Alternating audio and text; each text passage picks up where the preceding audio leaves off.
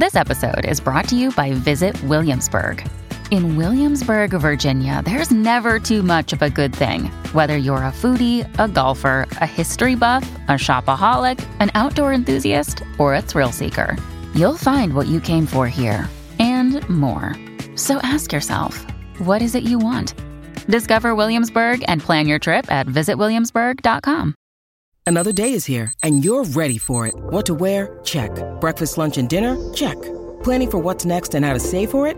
That's where Bank of America can help. For your financial to-dos, Bank of America has experts ready to help get you closer to your goals. Get started at one of our local financial centers or 24/7 in our mobile banking app. Find a location near you at bankofamerica.com/talktous. What would you like the power to do? Mobile banking requires downloading the app and is only available for select devices. Message and data rates may apply. Bank of America N.A., member FDIC. When you need mealtime inspiration, it's worth shopping Kroger, where you'll find over 30,000 mouth-watering choices that excite your inner foodie. And no matter what tasty choice you make, you'll enjoy our everyday low prices, plus extra ways to save, like digital coupons worth over $600 each week. You can also save up to $1 off per gallon at the pump with fuel points. More savings and more inspiring flavors make shopping Kroger worth it every time. Kroger, fresh for everyone. Fuel restrictions apply. Hey everybody, thank you for listening to this episode of Marriage Therapy Radio. I'm Zach Brittle. I'm here with Laura Heck. Together today, we are here with Jason Gaddis, who is just a cool dude. We both want to be his friends. He invented the Relationship School. He also has a new book coming out called Getting to Zero. You can learn more about the book at gettingtozerobook.com.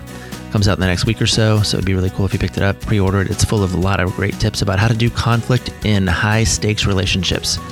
I'm already using a lot of his insights in my practice and also in my house. I think you will find it helpful too. He's got a lot to offer, most of us actually. But I think each of us at times during the episode taps into our inner potty mouth. If that's not your jam, you might want to plug your ears or hide your kids or whatever it is that you need to do, because it remains, as always, a very cool conversation. Stick around. Welcome, Jason. How's it going? Hi. Okay, so here's the deal. Here's the deal with Jason. So Jason's people reached out to us and said, hey, you've got this book. And I was like, that's cool. It's interesting. I'm interested. And then I was like, I think this guy's name is familiar to me. So I go into my inbox and I just Google your name. And the only reference I have to you is a couple that I was working with. They were like, hey, thanks for all your work. We found this guy, Jason, and his program. We're going to do that. So you're fired is basically my introduction to Jason Gaddis. Sweet. but what are they doing? What's your thing? What are you doing for couples, and how can we start this conversation off in a way that is helpful to everybody? Yeah, I help, individuals and couples just get better at relationship, become adults in their partnerships and their families. That's my love. You're speaking my love language right there. Becoming adults. I Absolutely. feel like I'm just like sitting in the corner. Go ahead and gush on him. Okay, go on, Jason. Yeah, so I run the Relationship School. My wife is one of my helper types that just is a badass. She's kind of my secret weapon that comes in and teaches. Sometimes we train coaches how to work with couples virtually.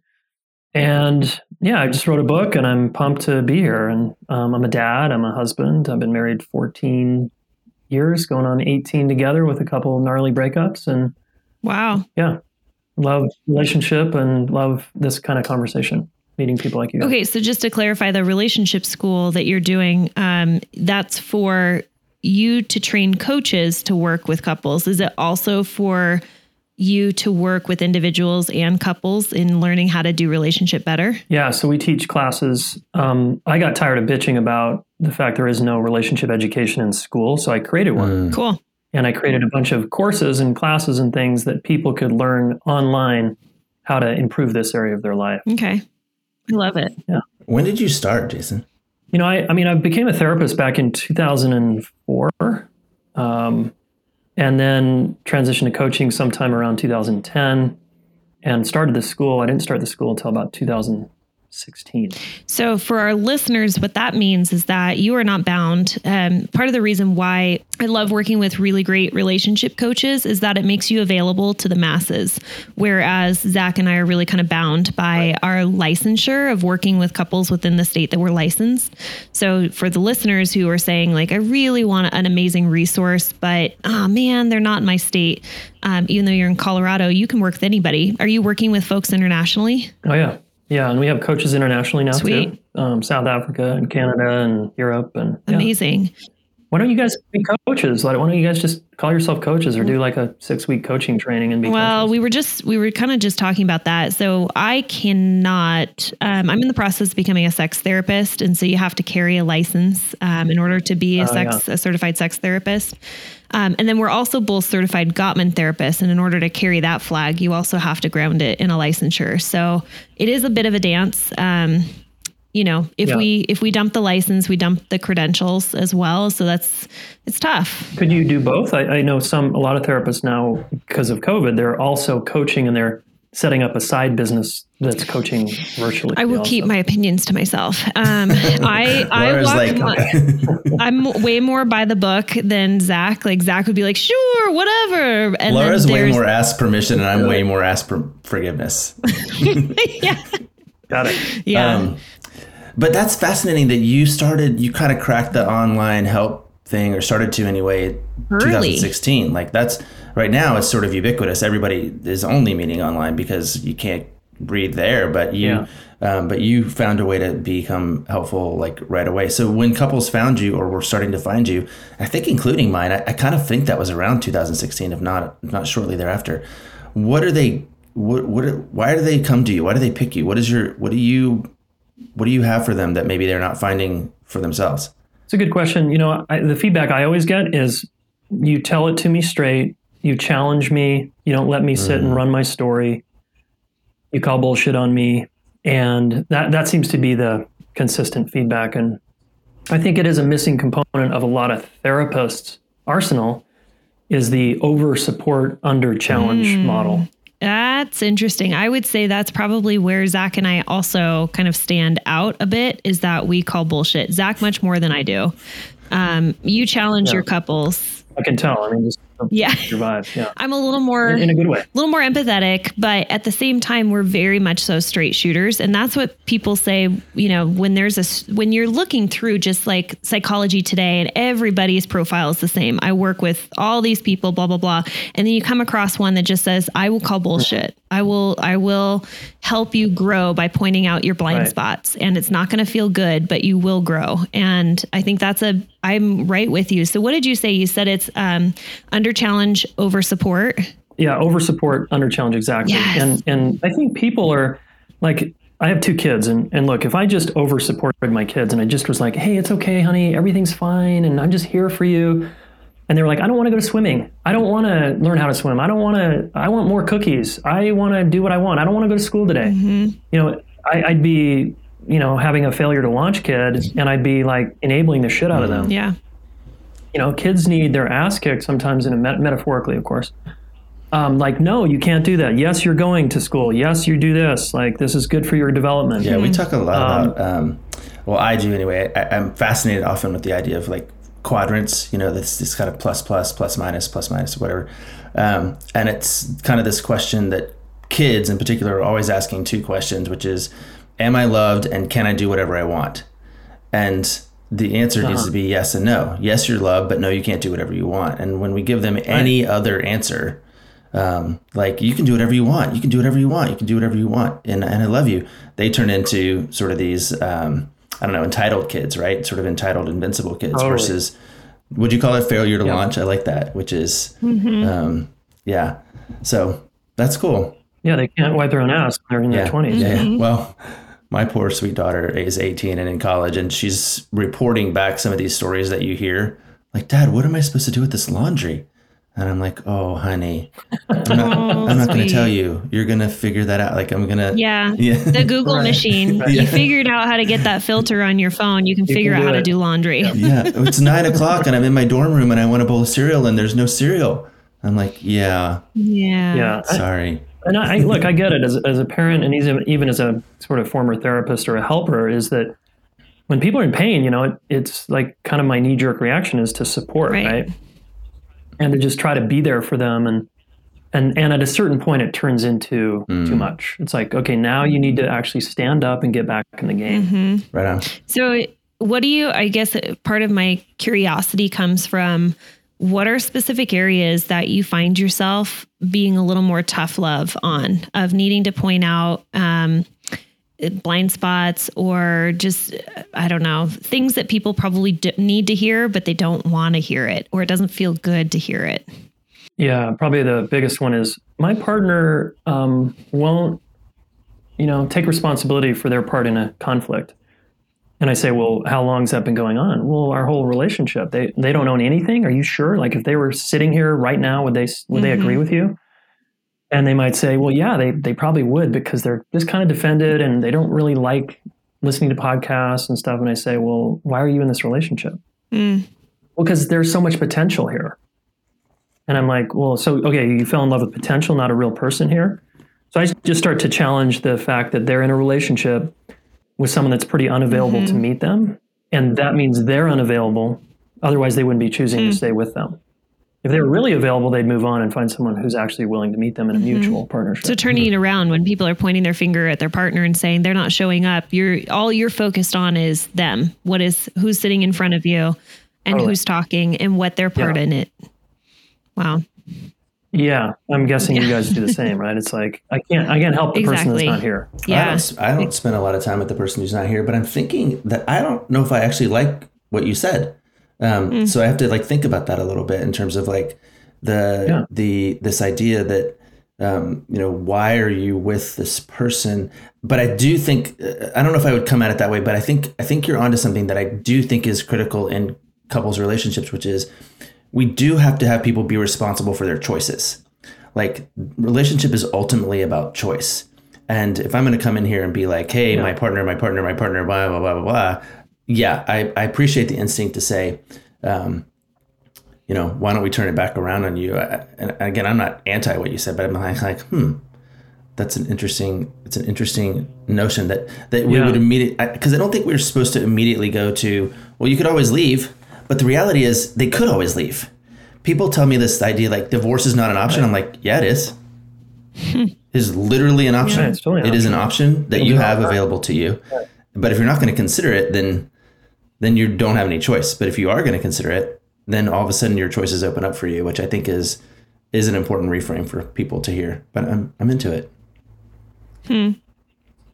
Yeah, I think it's like I'm not saying I say that to people who are just talking about their partner. It's people who are talking about their partner in a particular way, which is they're kind of not available for the work or to grow or whatever. I'm saying, well, why are you with them? Because they keep they're hooked, trying to change their partner to do what they want. I just like the whole question of why are you with your partner? And also you have a choice. And when people start to feel like I have a choice, to me, it's like the whole idea, the notion of waking up every day and choosing love, choosing your relationship, choosing your partner, knowing that you do have a choice. You do have autonomy in that.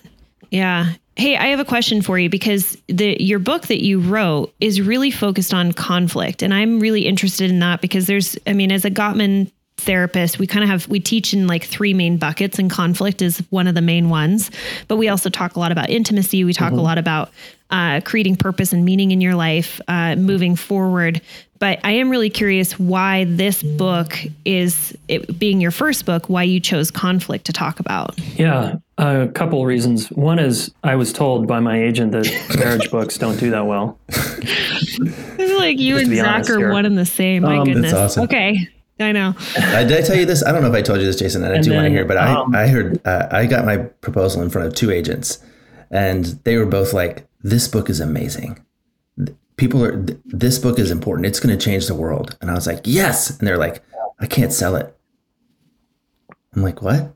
They're like, people don't want honest truth about their relationship. And you also don't have you don't have a blue check yet. So by the way, if you're not following us on Marriage Therapy Radio at the Instagram, then exactly. All right. So your agent said, marriage books don't do that well. that was part of it. And then I've always had this, I teach a class on conflict called Accepted and Connected. It's a live workshop and a training. And because that's what everybody wants, right? Yeah. We want to feel accepted and connected for who we are. So the way to get that is to go through conflict. And I just saw disaster after disaster in my own life, including me with my own relationships.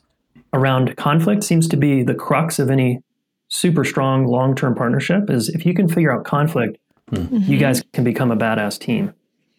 Because that seems to be where most people get stuck. So I thought, man, if I could just write a book that would really address that crux, that sticking point, hopefully it would help a lot of people. And I felt like a lot of the conflict books are a bit out of date, particularly nonviolent communication, which still gets referenced all the fucking time. It's a great book though, but it's from like out the 80s, of date. Yeah. You know? There's no neuroscience in there and there's no attachment theory. And so I wanted to make a street level book that was nerdy with the attachment science and neuroscience stuff, but also fun and engaging and street level.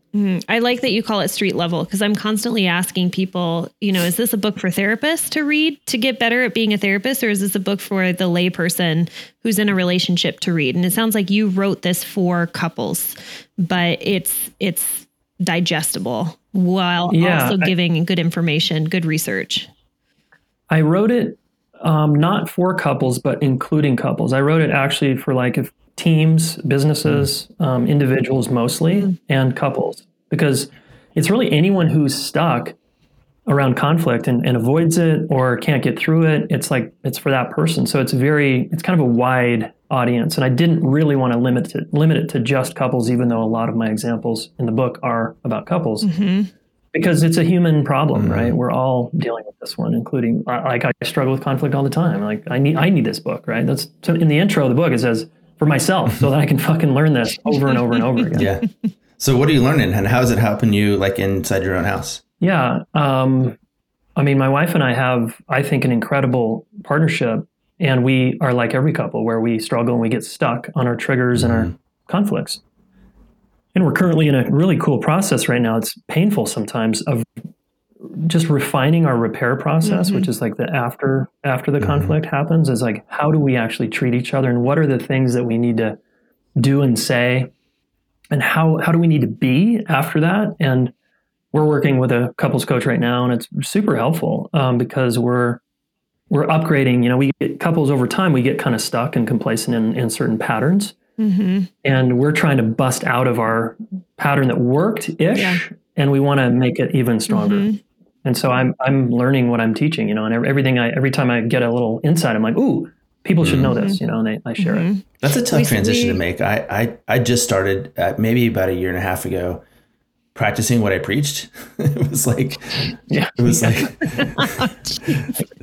Meanwhile, the podcast has been out for 3 years. I've been seeing couples for 20. It started because Rebecca stopped listening. She stopped listening to the podcast. She was like, you don't do that stuff. I'm like, oh, I guess maybe I ought to start doing that stuff. And so it's been strangely enough, she's still not listening to the podcast. What's that all about? She's not back. She doesn't listen unless we have a cool guest. So maybe she'll listen to Maybe Jason. she'll listen to this one. Just tired of you and me. Rebecca, you're awesome if you're listening.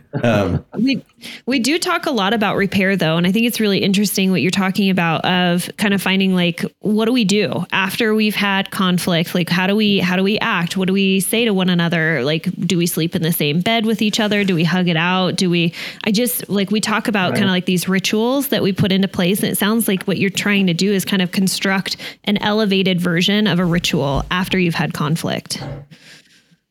Yeah, that's right. It's the nerd in me wants to systematize it. I want a system here that works every fucking time. And human beings aren't like that, unfortunately, right? But I like to create systems that are skeletons that we can riff off of. And that's what I'm trying to do in my own marriage is let's see if we can have a good framework here. And then that allows us to be, because my wife doesn't like to be boxed into a system, right? It's don't fucking do that to me. Yeah.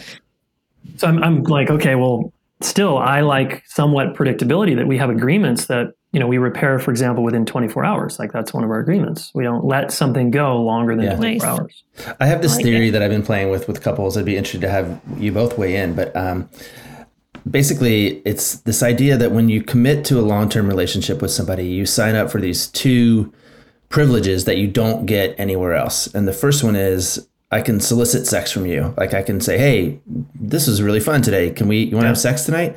And that's not inappropriate or weird. I mean, obviously it has its own nuances, but like you do that at your office, you're getting fired, right? Like, hey, that was a great meeting. Anybody want to go mess around in the parking garage? Like that's not allowed.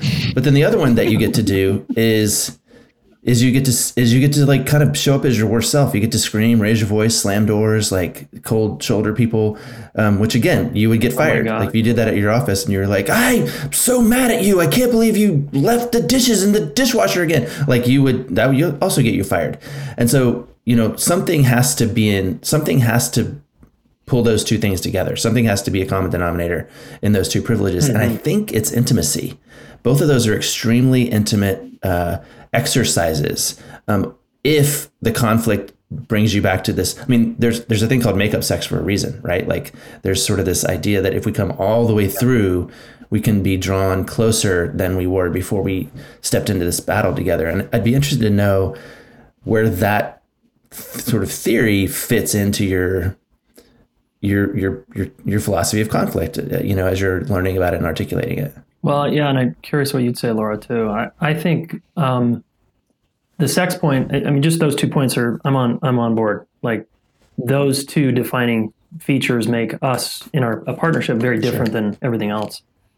And particularly the second one, that we can get messy and in a way that out in the world is socially like not cool, right? If I just actually hit record on one of our fights and then I put it on Facebook, people are like, oh, they'd want to watch it. They'd be drawn in because it'd be like a reality show. But it'd also be super judgy, right? And everybody would be like, wait, I do that. Mm-hmm. Like I act like that. Because we all behind closed doors, I think, are kind of a mess. And I think that's the power and beauty of a long-term partnership, is that we get to see that and then find out, can we actually love ourselves and this other person over time, given how messy they are and how much I dislike them sometimes. Well, yeah. And I think it ultimately too, it reinforces the power of choice, right? Like I was just at Laura's house this weekend. And if for example, we had gotten in a big fight over the dishwasher, let's say I decided didn't put my dishes away or something, and she screamed at me, I would be like, I'm out. Like, I don't need this. Like, there's nothing in this. Like our business relationship is great. And we have a lot of sunk costs and whatever. But the fact that you are in this commitment does make the choice part of it that much more important, because you kind of have to say, no, I'm willing to let you talk to me like this, or I'm willing to go through this ugly, bumpy, you guys have a 24-hour rule, but for a lot of couples that come into our office, it's weeks and months and maybe even years, as you've seen, I'm sure. Yeah. Okay. So I didn't love what you said, Zach, when you said, number one, you can have sex. Number two, you get the ability to show up as your worst tragic, self, slip into your inner child, whatever it might be. And I didn't love that, because when I'm working with couples, what I want to know is, how are you showing up as your best self? And maybe we're just going back to choice of, you have the ability to, there's a vulnerability and openness that you have in an intimate relationship where you are showing all the broken, nasty, disgusting pieces of yourself to your partner. But then you also have the choice to show up as your best self. And wrapped up into all of that is, when I do show up and I'm gross and disgusting and I'm hurtful and ornery and whatever it might be, there's repair that needs to happen. And I think that if you go without the repair and you just continually show up as your worst self, that's when you hit that breaking point where there's choice. And it's like one of those forced opportunities in the relationship where it's like, hey, I love you. I chose you for you. And there's something about you that is getting in the way of connecting with me, whether it be addiction, whether it be, making just bad choices, allowing yourself to be unhealthy and not showing up as your best self. But I don't know. I really you ruffled my feathers a bit with that idea of being able to be gross and disgusting and like having the right, I don't know. That's sweet. Just saying. Yeah. That's Zach's way of saying, that's sweet. No, I think that though, probably what you're surfacing is in fact a third piece of it, right? Because you do you do somewhere in between sex and conflict is I'm hurting and here's my underbelly.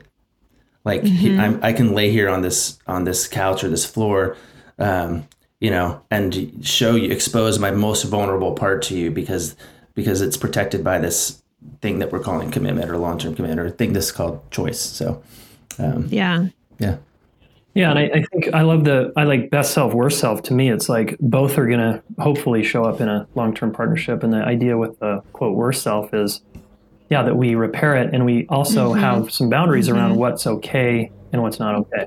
So I'm not condoning like yelling or being aggressive with someone. Every couple has their threshold of what is okay with messy. How messy can we get here? Because I still want to maintain respect. That's one of our kind of principles here in our marriage is, there's no disrespect. So to me, and we know what that line is and where that is, and that hasn't happened in years. Consider this your personal invitation to join Zach and me for the weekend of October 23rd and 24th virtually from wherever you call home. The Gottman Institute has entrusted Zach and I to host for the very first time in history the Art and Science of Love Couples Workshop. This workshop was developed by the Einstein of Love himself, Drs. John Gottman and his wife, Dr. Julie Schwartz Gottman. This is a 2-day live virtual workshop. It is all grounded in research on what actually keeps relationships happy and stable. We want to see for yourself why millions of couples worldwide have benefited from the Gottman method. Look, this workshop is designed to strengthen relationships through engaging presentation. That's us. And experiential activities. That's you. And if you have a strong relationship, this workshop will provide you with the insight and tools to foster further closeness, friendship, and trust. And if your relationship is distressed, this workshop will provide you with greater understanding of your relationship and a roadmap for repair.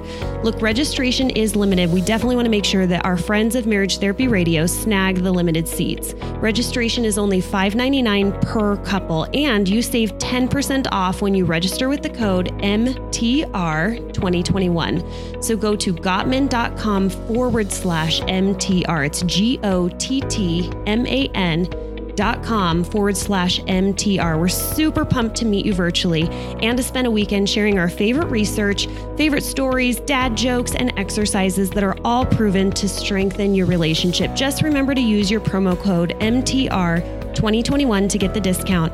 And we will see you on October 23rd and 24th for the Art and Science of Love Couples Workshop. Can I segue a little bit? Because I do want to talk to you about your book. And one thing in particular kind of popped out is that you are identifying kind of like the primary conflicts that you see couples come up against over and over and over. And I think, it sort of... Yeah. I'm going to say that I'm calling bullshit, that when they say like one of the main reasons couples get divorced is because of money, like it's one of the main conflicts is money. And I'm like, no, it's not. Like, do you know how infrequently I talk about money in my office, that it like never comes into the door? Usually it's me, Laura Heck, that is talking or bringing it up. It's not the couple that's bringing it up. So I'm kind of wondering, like, from your view, what would you identify as like the most common conflicts that couples are having? Yeah, you'll notice in my book, I didn't mention sex or money as one of the most common fights. So I identify 5. Okay. We could say there's hundreds. This is just my frame based on the people I work with. Is there's surface fights, there's projection fights, there's resentment fights, there's value difference fights, and then there's security fights. And sex and money can fit into, somewhere in there because, like you said, it's not about the money usually or the sex. It's often because there's a resentment because something's not happening or something feels unfair. Or security. Or security maybe. And security is also a dynamic where someone's got one foot in and one foot out. And that feels very threatening to the other person, right? Over time. Yeah. Okay. So can you talk about like the projection? Because I'm kind of curious what that's all about. Yeah. My take on that is just we get into partnership, particularly long-term relationships, and we project our history or a figure from our history onto the other person. So I would project if my wife's withdrawing, for example, I might project my mom onto her and have a similar experience where I'm feeling dropped. I'm feeling kind of shut out, right? Because that's what occurred to me as a kid with my mom. And I think it's sort of like Harville and Helen Hendricks sort of imago thing of, it's like in that category where we're just projecting stuff from our history when we get hurt in particular or scared or stressed onto our partner. Okay. And you don't have to, like couples who aren't savvy to projections, you don't even really have to, it doesn't matter. The question is it interesting? I find it very interesting. Is it interesting that you've attracted a partner into your life that resembles figures from your past and triggers you in very similar ways as you got triggered as a kid in your family? And usually there's a pretty strong, most people can make that connection, be like, yeah, actually my wife kind of does act like my dad or my mom, or, you know. Zach, have you projected anybody from your past? Am I a projection of someone? I know who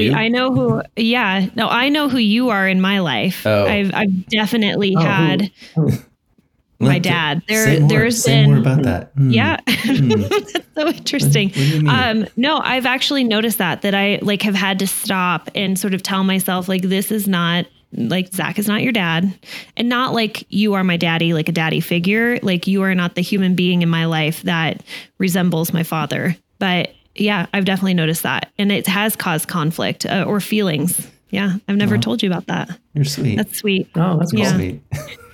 Tell me about surface fights. What is that all about? Service fights is what, people come into your office with, and it's often like some communication snag. It's about the dishes or the laundry or the kids' drop-off times or something that feels surfacey. Yeah. But if the person makes comments like, you're overreacting, it's not that big of a deal. Geez, whoa, what did I just step into?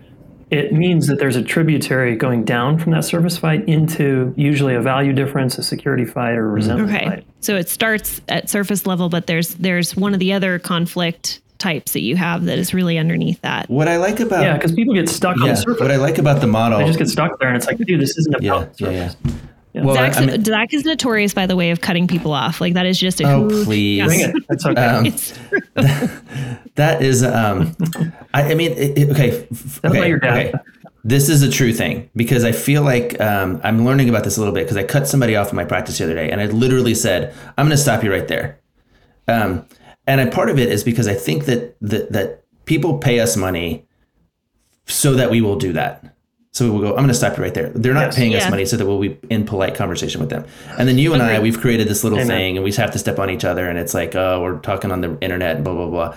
But yeah, when I do that at my house, I get in big trouble. So I appreciate that is a thing that needs nuance and understanding, and that it can be annoying in certain contexts. But I stopped a woman yesterday 3 times for the exact same thing. And what I wanted to say was, Jason, your model is going to be really helpful for me in a way that I wish I had access to yesterday, because it took me 3 times to kind of get to her, which was, we were talking about one of the things, and I didn't write them down or memorize them just yet, but whether it was surface or security or the other things. And that was clearly at stake, but she really wanted to talk about the details. She really wanted to talk about the wardrobe at the wedding. She kept going back to the wardrobe at the wedding, and how long in advance she had scheduled the tailor, and the tie that they had picked out, and whether or not, it was going to match her. And I kept going, wait, you're not talking about the thing. You're not doing it. So I think, again, to sort of, as you were talking, I started thinking back, Laura, remember Claudia Graff-Grounds, this idea that people are having 3 fights, and the fights are, why aren't you more like me? Why aren't you more like my family? And the third one is, why can't you hear my pain? And part of why we can't hear the pain is because we're caught up in the details.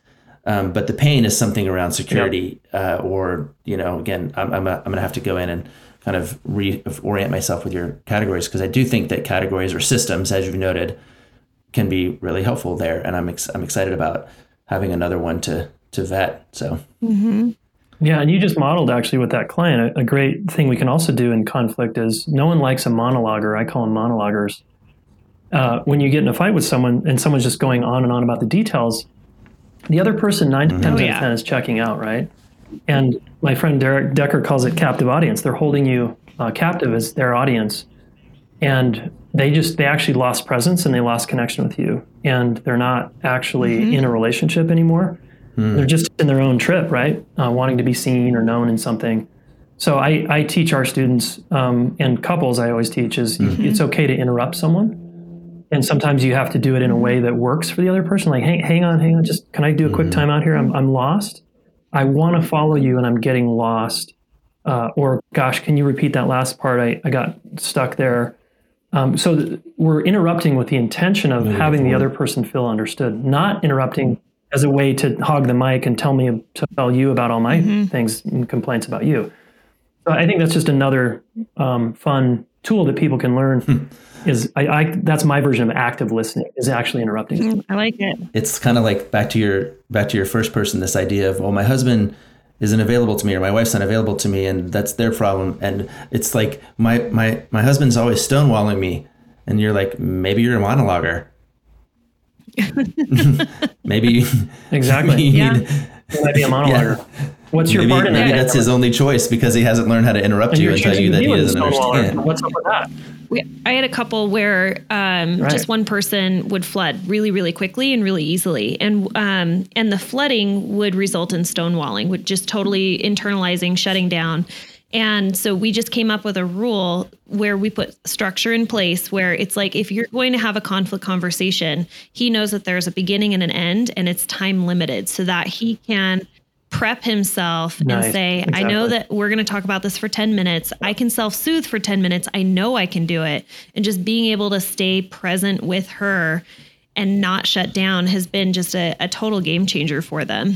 I wish I would have put time limits on things in my book. I didn't do that. You're just right now triggering that thought of like, oh fuck, I should have put that in my book. That's when you re-release and then you drive the price up and do a new second edition. And I get credit for that.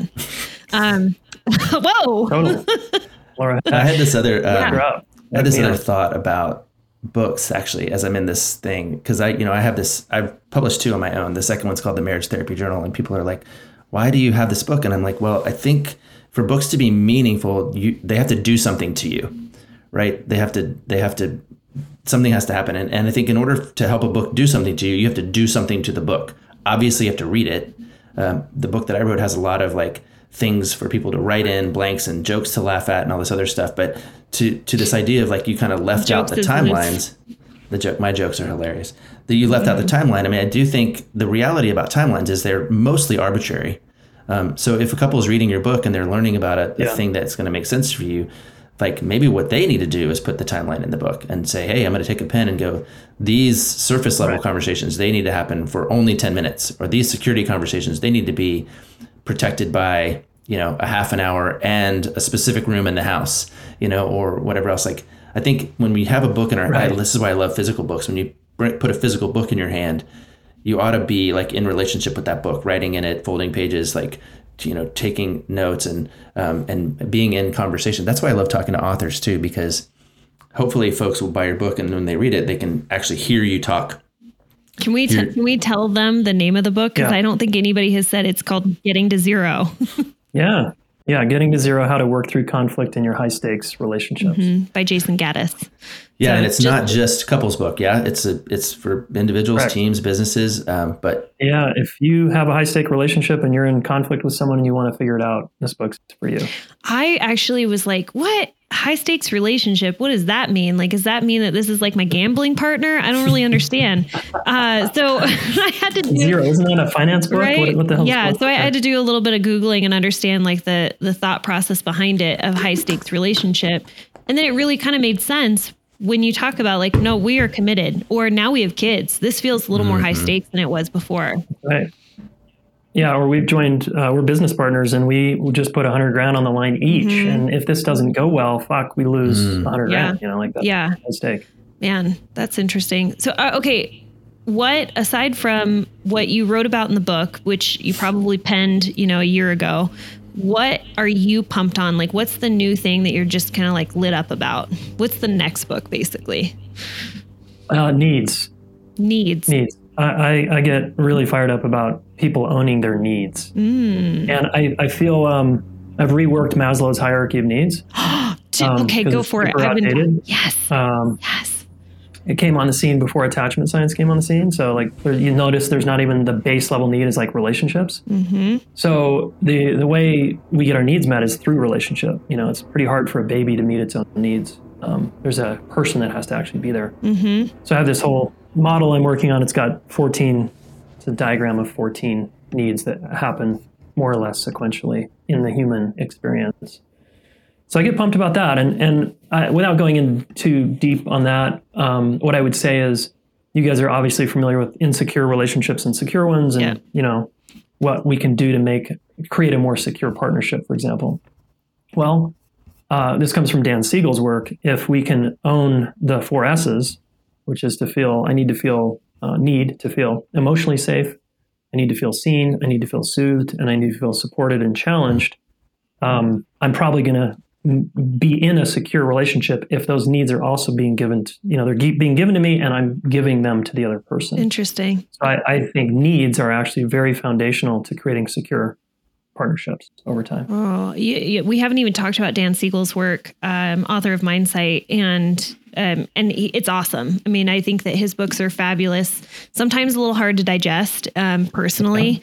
I would love that he would write. What did you call it? Like a street level book. I need like. Well, you know what? His most street level book is his last parenting book called The Power of Showing Up. But Tina Bryson, obviously, he partnered with her. Okay. And she's very good at making things like even more basic, because Dan thinks he's making stuff really easy to understand, but it's not. Yeah. That's funny. So Tina, along with Dan, I think that book is very digestible, especially for new parents. I love that book. I like that. We've kind of hit a little bit of our mark here. Any like other questions, Zach, other than how you want to be best friends with Jason? No, I'm good. Yeah, I'll follow. Can I ask you guys a quick question? How do you get into conflict, and how do you figure it out with each other? I mean, I basically stonewall Zach. He gaslights you. No, we don't get into as much conflict as you would think. You hear it on the podcast. I mean, we get like irritated with each other. It's we have a bit of a sibling relationship, which we haven't quite figured out, like who the older sibling is. I'm sure you can tell who the older sibling is just by looking at our faces. Yeah. But which one of us has the gray beard? I mean, I think Laura, my friendship with Laura has actually helped me appreciate this thing that the privileges that we get, because I don't get to ask Laura for sex, and I don't get to show up to Laura in like in my most like base way. I have to squeeze the boundaries in a lot, and that's appropriate for relationships like this. But I think what we have done is sort of agree that we're not going to fight the major personality battles that we really need to fight in our homes. Like Brian's job is to correct Laura's problem behavior. Correct it. Well, okay. I would finish. I mean, I would finish the thought, which is that it's Rebecca's job to address and correct my problematic behavior. It's not really Laura's. Like, she can sort of go, didn't like that, or I can say, I didn't like that. But I'm not going to step into the and I need you to be a different person zone for me. Maybe that's part of it, right? Like I'm not going to say, hey, Laura, I need you to be a different person for me, because I'm not the you know what I mean? Not as high stakes. We don't have to live together. It's not as high stakes. Yeah. We get to walk away if we want. Yep. And we have a couple times, which is, but we somehow find our way back to each other like bridges in Madison County. Never let go. You guys are a sweet dynamic. I really appreciate your vibe together. We got a cool vibe. Thanks. You hear that? Thanks. Yeah. All right. Well, let's do this. First of all, what is the best place for people to find you? Is it like social media? Is it a website? Like, how can people interact with you? Yeah, relationshipschool.com is probably the hub. That's where our podcast is, and courses. And you have a podcast? Tell us about that. Yeah, it's called the Relationship School Podcast. Okay.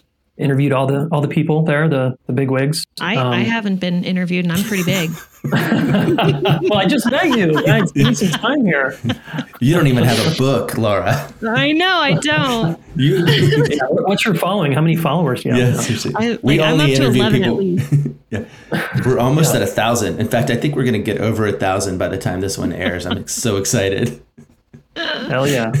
I'll try to help out with that. So relationshipschool.com is probably the best place. And my book there'll be a link on there for the book, and obviously all the places, October 5th. Okay. And where will people find the book? Obviously the big A, Amazon, or Barnes & Nobles, or hopefully not used bookstores. But local bookstores, you can actually go to the local bookstore and say, look, I want Getting to Zero. I want 5 copies for my friends because this book is so fucking awesome and I want to support your bookstore. That's right. Right on. Yeah. I gave my book to somebody, Jason. I gave my book to somebody and I signed it.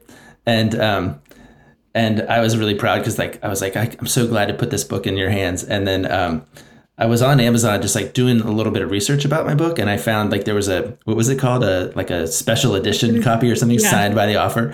So I bought it, and it was this guy. Is like relatively famous influencer guy. And I bought it from the local bookstore, the local used bookstore where he lived. And I was like, the spine wasn't even cracked. Dude took my book straight to the used bookstore, got $3 or whatever it was. So, it wasn't your fault. He was, what do they call that? Like the system where like he holds something in his hand and he's like, does this bring me joy? Oh yeah. Marie Kondoing. He Marie Kondoed my book. He Marie Kondoed during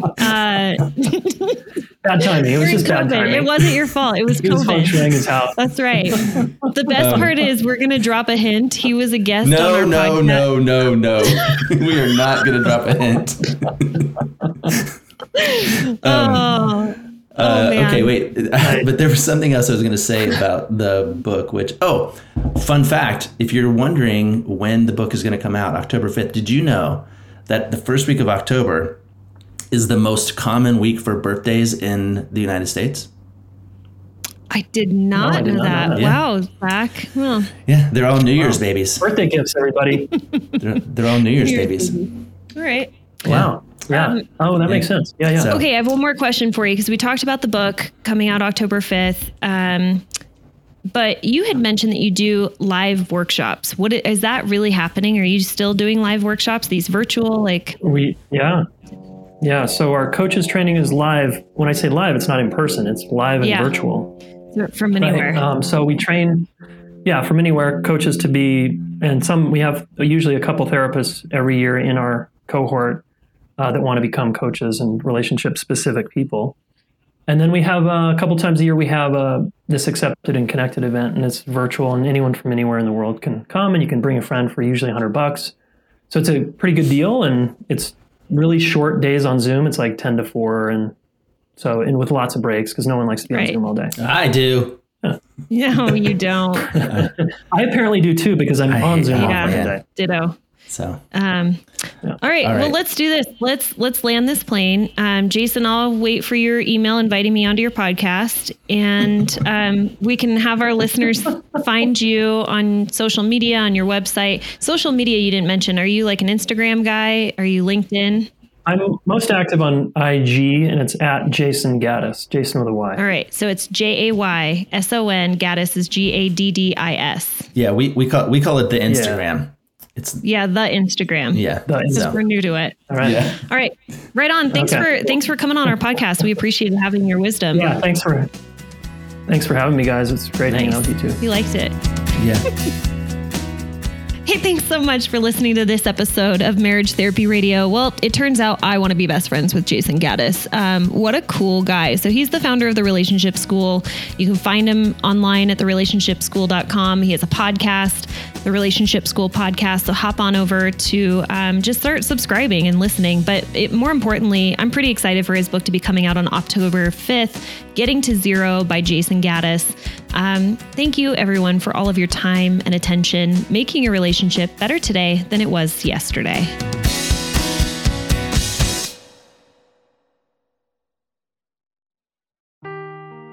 Seeking the truth never gets old. Introducing June's Journey, the free-to-play mobile game that will immerse you in a thrilling murder mystery. Join June Parker as she uncovers hidden objects and clues to solve her sister's death in a beautifully illustrated world set in the Roaring 20s. With new chapters added every week, the excitement never ends. Download June's Journey now on your Android or iOS device, or play on PC through Facebook Games.